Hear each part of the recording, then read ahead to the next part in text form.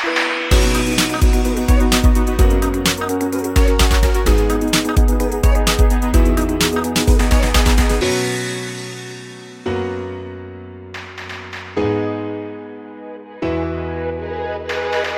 everyone, welcome back to the Freedom to be Happy podcast brought to you by happiness.me. I'm your host Sukriti. Does any sort of sickness or disability necessarily become the cause of unhappiness? Absolutely not. It is about losing hope and being defeated by the illness that makes us unhappy. We feel sorry for disabled people because we imagine it must be miserable to be disabled. But in fact, we are wrong. Surveys reveal people with disabilities consistently report a high happiness quotient, or sometimes even better than that of non disabled people. Efforts to increase neurodiversity can enhance the workplace in many ways.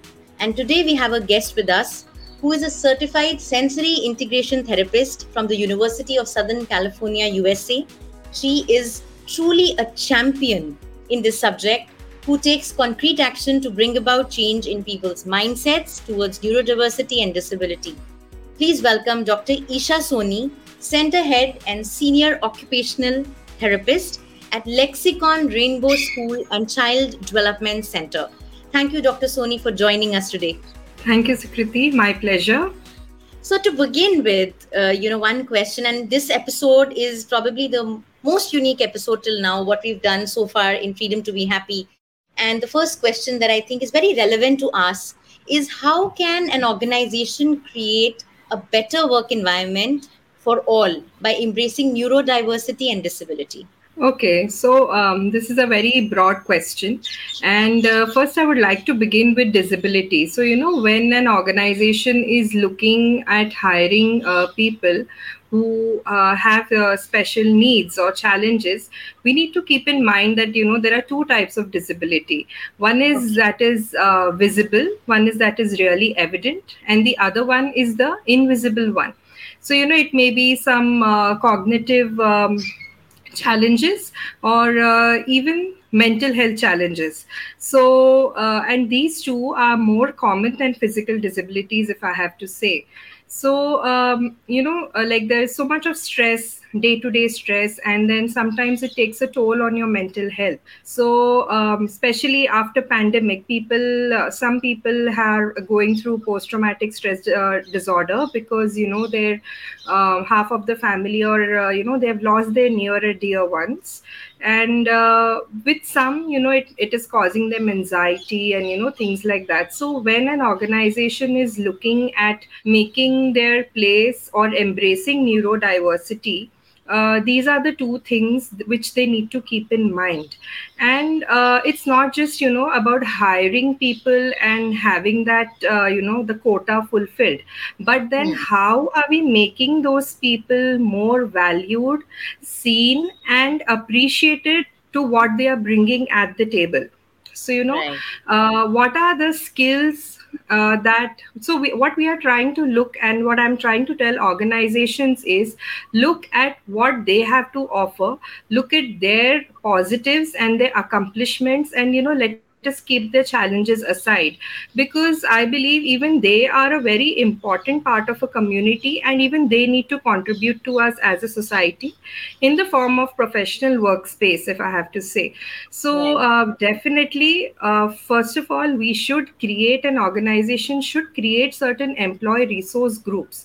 So but just by hiring people, that's not where an organization's duty is over, but then how to make them feel better, how to make them feel understood, and if there are any challenges in the workplace, then how is the organization going to accommodate them. So in terms of physical disability, if I have to say, then certain ergonomical changes have to be done in terms of access to the office, in terms of seating, in terms of chair, in terms of washrooms. So these things are actually now quite commonly practiced. But then if we have to talk about certain things like they tend to get stressed very soon, or if they have certain panic attacks and things like that, so then if certain groups could be done, or any mindfulness support groups they could run. I mean, these days, all these organizations, they have so much of tie-ups with, certain fitness circles and communities. So, if they can offer that to their employees, that, okay, this is the space where you can go and this can help you, or even having an in-house psychologist for that matter, because the most important thing for someone is to be heard. Like, Yeah. they at least need one listening ear, where they can just come and talk without the fear of being judged, which Yeah. and that's the reason people don't really open up to their families, or even for that matter to their spouse. So having an in-house psychologist is something which is really, really important. So I think these are the quick facts which I would like to say for an organization. And also, as a director, CEO, or a team leader, one is not always well versed with the different types of disabilities that are there. So I think one must hire an expert also in the company, in the organization, so that that expert can understand what kind of challenges the employees are facing and can have relevant solutions, and better outcome and efficient workspace available for the employees. So I think these are my quick strategies for an organization which can lead and embrace neurodiversity. I think these are very practical and wonderful points that you have shared, Doctor. I totally agree. And I also feel, post the pandemic, now that things are changing, organizations are also viewing that, remote or hybrid working models, they are actually an opportunity to tap into talent that can be employed from anywhere and can deliver remotely as well. I personally Yeah. think there's a huge role of technology there. You know, I Right. want to know from you that what are your thoughts on it, in terms of making a diverse work environment led by technology. Right. So I would just like to, cite an example over here that I have one client. So, like, basically, I'm a pediatric therapist. So, the child comes to me for therapy, but his father met with an accident, and, he's in a lead role.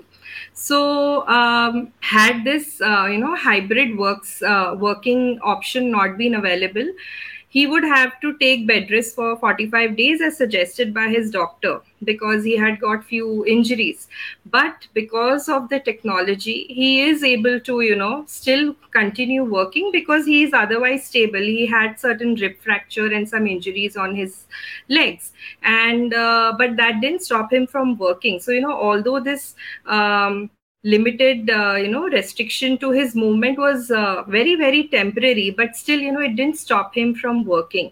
So Right. also in terms of certain permanent disabilities, like, some people, if they have face paralysis due to brain tumor or something, then they are kind of restricted to a wheelchair.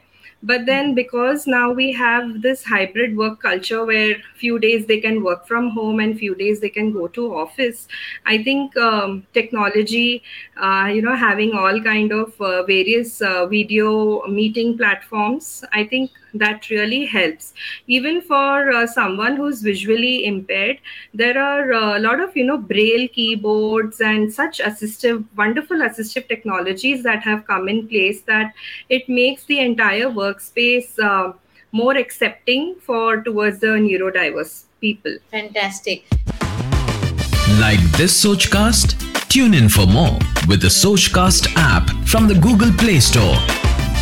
And then there is no limitation, in Yes. terms of, I really think giving it a chance and giving it, a thought in itself is really empowering. I'm really impressed with your journey, and we would really want to understand, how did you start your journey in terms of when did you decide you want to work in this space, and tell us a little more about your profound mission towards, creating wonderful workspaces in terms of diversity. Right.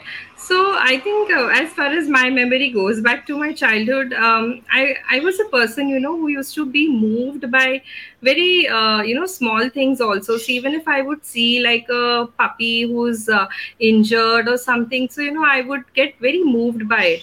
And I was very helpful in nature then, back then also, as a small child. So I definitely knew that I want to do something such that I can make impact on lives, and I can help people. And the impact should be like kind of permanent, which can actually be life changing for them.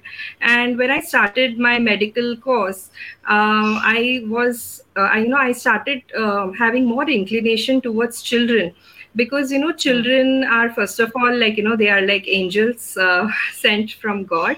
And it is their brains are neuroplastic, so they have this ability to form new pathways. And every child is different, so every child that we see, even with the same diagnosis, has a very different presentation compared to adults. So had I been a therapist in orthopedic, it would be very mundane for me to just follow week 1, week 2, week 3 protocols after certain surgeries like knee replacement or hip replacement, versus working on the brains of children, which I do now. So Right. definitely, like the work satisfaction is way more being a pediatric therapist than being an adult therapist. So that is something which really drove me here. And then as I started seeing that, wow, early intervention really makes wonders in a child's life. Like so a child who has difficulty walking, but by after therapy the child starts walking, or after therapy the child starts talking, that expressive language develops in the child. It is beautiful to see that joy in the eyes of the parents. And it's just beautiful, because today even I am a parent, and I know, like the child is the most precious thing to any parent. So Right. I think that's where it all began. So beautiful. It has been a pleasure talking to you, Dr. Isha. And at happiness.me, we wish you all the very best. But we are not letting Thank you you. go without our fun part of the show. And a lot of people enjoy this part, where we get to ask five top quick questions from you. And you get to you won't have too much Okay. time to answer it, so you have to like quickly answer it. So are you ready? Sure. Sure. Okay, so you don't have to think too much about it. You have to quickly give the answer, Yes, okay? yes. Sure. All right. Yeah, so this is almost like coffee with current, but just it's without the hamper. Yeah.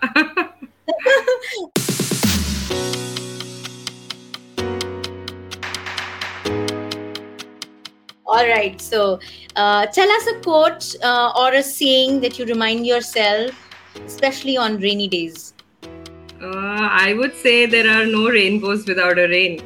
So, like, you don't get to see beautiful colors unless you have to, struggle for something. That's your go-to quote. Fantastic. Yes, Okay. yes. Okay, doctor, tell me a superpower you would want to attain in order to accomplish your mission. Okay, so I really have like a long wait list of children seeking my therapy appointments, and I wish I could have like multiple clones of myself so that I can address to maximum children as much as possible. So that's like one superpower if I wish I can have. How beautiful. I think what a beautiful heart you have. Okay, a book that you recently read or a book that changed your life. Well, I've been following The Secret by Rhonda Byrne, I think over 15 years now. I was in college when I started reading that book. I was pursuing my medical degree that time, and I truly believe it. And now it just comes to me as second nature. Ask, believe, and receive. So I think that's one book that I really follow. Fantastic. Amazing. All right, give us a quick tip to all the HR people who are right now listening to this podcast, that what do they do when they are interviewing a neurodiverse candidate? What should they keep in their mind? Well, they should learn to look at the positive. And I would like to even tell a quote over here that when a flower doesn't grow, we don't fix the flower, but we change the environment for it to grow and nourish. Yeah, very true. So we need to create that environment. Yes, absolutely. Very true. Very true. Very difficult to apply, but that's the only way, isn't it? That is the only way. Yes, Very Yes. true. All right. Tell us, Dr. Isha, what does happiness mean to you? I know you just told us that you're also a mother. So your Yes, child will definitely be part of your happiness. But tell us, as a human absolutely. being, what is the definition of happiness for you? Well, happiness for me, it truly means, the children I work with, and I call all of them my children. So, the warm hug that they come running to me, even if they have, the certain limitations, they are not talking, but, their eyes say it all. So that really gives me happiness that, okay, like, I still mean something to this child, even though he or she is not able to express it, but just that warm hug or the way they come running to me, that gives me happiness, and it makes my day. So wonderful. Truly, truly, let's really take back from this episode and really build our workplaces, in a beautiful way that Dr. Isha is working towards. And if you have any questions, probably you can write to us, and maybe we can forward it to Dr. Isha, and Dr. Isha can, maybe Dr. Isha can come again and, Definitely. address it if our, audience needs any clarity on this subject. It has been so amazing talking to you. In fact, I've learned so much speaking with you, so much clarity I have got on this subject. I wish we can go on and on. But thank you once again. We are all feeling very enlightened at happiness.me, and we wish you all the very best. Thank you so much. It is my pleasure, Sukriti, that we can spread awareness about this topic. I'm so thankful that happiness has taken this forward. The platform has taken this forward. A very unique but a very important topic. Yes, and I think people are not willing to address it, but it is really an important subject to speak about and to really take concrete action towards it. So Yes. thank you once again. Freedom to be Happy by happiness.me is available on all leading podcast directories. Until the next episode, please take care, be safe, and remember, you have the freedom to be happy.